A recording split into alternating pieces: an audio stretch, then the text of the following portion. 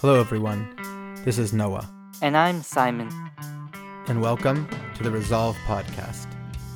We're your resource for all things mental health, academic success, and personal growth. Devoted to helping students thrive and build the resilience to succeed in school and in life.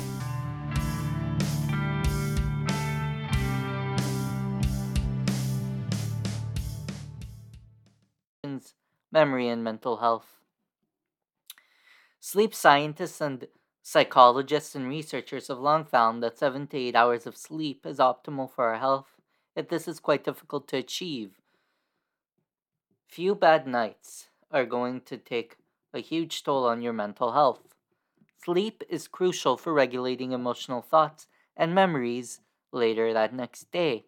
Now, many of us with depression, obsessive compulsive disorder, or post traumatic stress disorder are too familiar with intrusive thoughts. They're going to keep us up at night and make us ruminate over the day's events or other negative emotions and memories. Some prompts or triggers during the day or during the night will bring these thoughts to our attention. So it turns out that our brain has a switch to decide whether we should bring up a certain memory or not. There's a problem with this switch. Then it means we constantly remember and ruminate on these intrusive emotions and thoughts. This can often impact our sense of self-worth and disrupt our daily activities. Sleep deprivation makes it harder to block out these intrusive thoughts. Therefore, sleep is an important part of maintaining your emotional health and well being. I've compiled some of my favorite tips and tricks that you can use to get to sleep fast. Adding these habits to your routine will keep intrusive thoughts at bay. Getting to sleep sooner. Your phone is an amazing contraption, but it becomes a hindrance when you're trying to rest. There's always a temptation of checking your social media feeds for just 2 more minutes. But I promise you aren't missing out on anything if you turn off your phone's internet connection while you sleep. You might miss out on doom scrolling. You won't be stuck staring at the screen for 3 hours. Besides, turning off your Wi Fi or data overnight, you can also use screen time management apps like Focus. With this app, it becomes trivial to shut off this distraction. Another reason that checking your phone ruins your sleep relates to a signaling hormone called melatonin. The light from your screen disrupts your sleep wake cycles in the body and the brain by stopping the production of melatonin. Melatonin is a hormone that helps our body get to sleep, but melatonin itself is light sensitive, or in other words, sensitive to your phone screen. So, to paraphrase a song I love, hello, darkness, my old friend. I need you to help me fall asleep again. Keep the melatonin flowing. Now, while I love coffee probably more than the next person, it does come with a bit of a major downside. If you're sensitive to the effects of caffeine, it can make it hard to get to sleep fast. Throughout the day, a molecule called adenosine builds up in the brain, and by night there's enough to send the signal to the rest of the body that it needs to sleep. Caffeine blocks this signal from going through, so skip the caffeine in the evening and late afternoon for a better night's rest. Making sleep a consistent habit.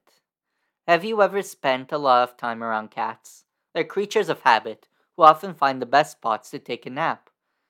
They might designate a part of your bed for their daytime rest. It might be the only time that they use that part of your bed the entire day.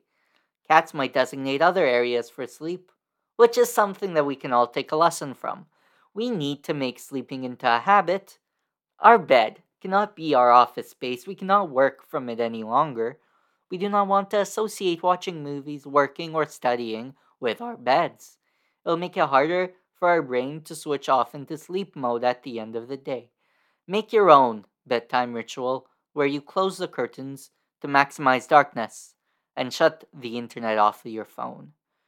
Try getting to bed at the same time every day and waking up at the same time every morning. After a while, sleeping will become easy.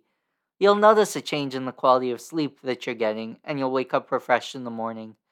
Disrupting the cycle will make you tired and sluggish throughout the day. It can make it harder for you to regulate your emotions and intrusive thoughts. Cultivating a good night of sleep is critical for maintaining our mental health. Thanks for listening to the blog.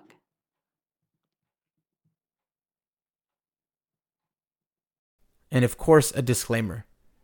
This podcast and all of our mental health learning and educational content is not therapy and is not a replacement for therapy. Please seek professional help if needed. Go to www.resolve.ca to get the support you need.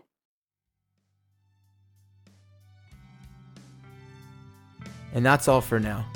We hope this was helpful in some small way. If you like our content, please subscribe and give us a 5-star review wherever you are listening. Make sure to keep updated with all of our content on Instagram, TikTok, and Twitter.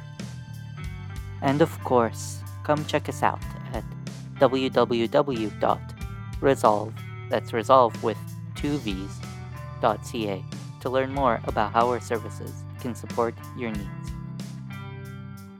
Till next time, take care.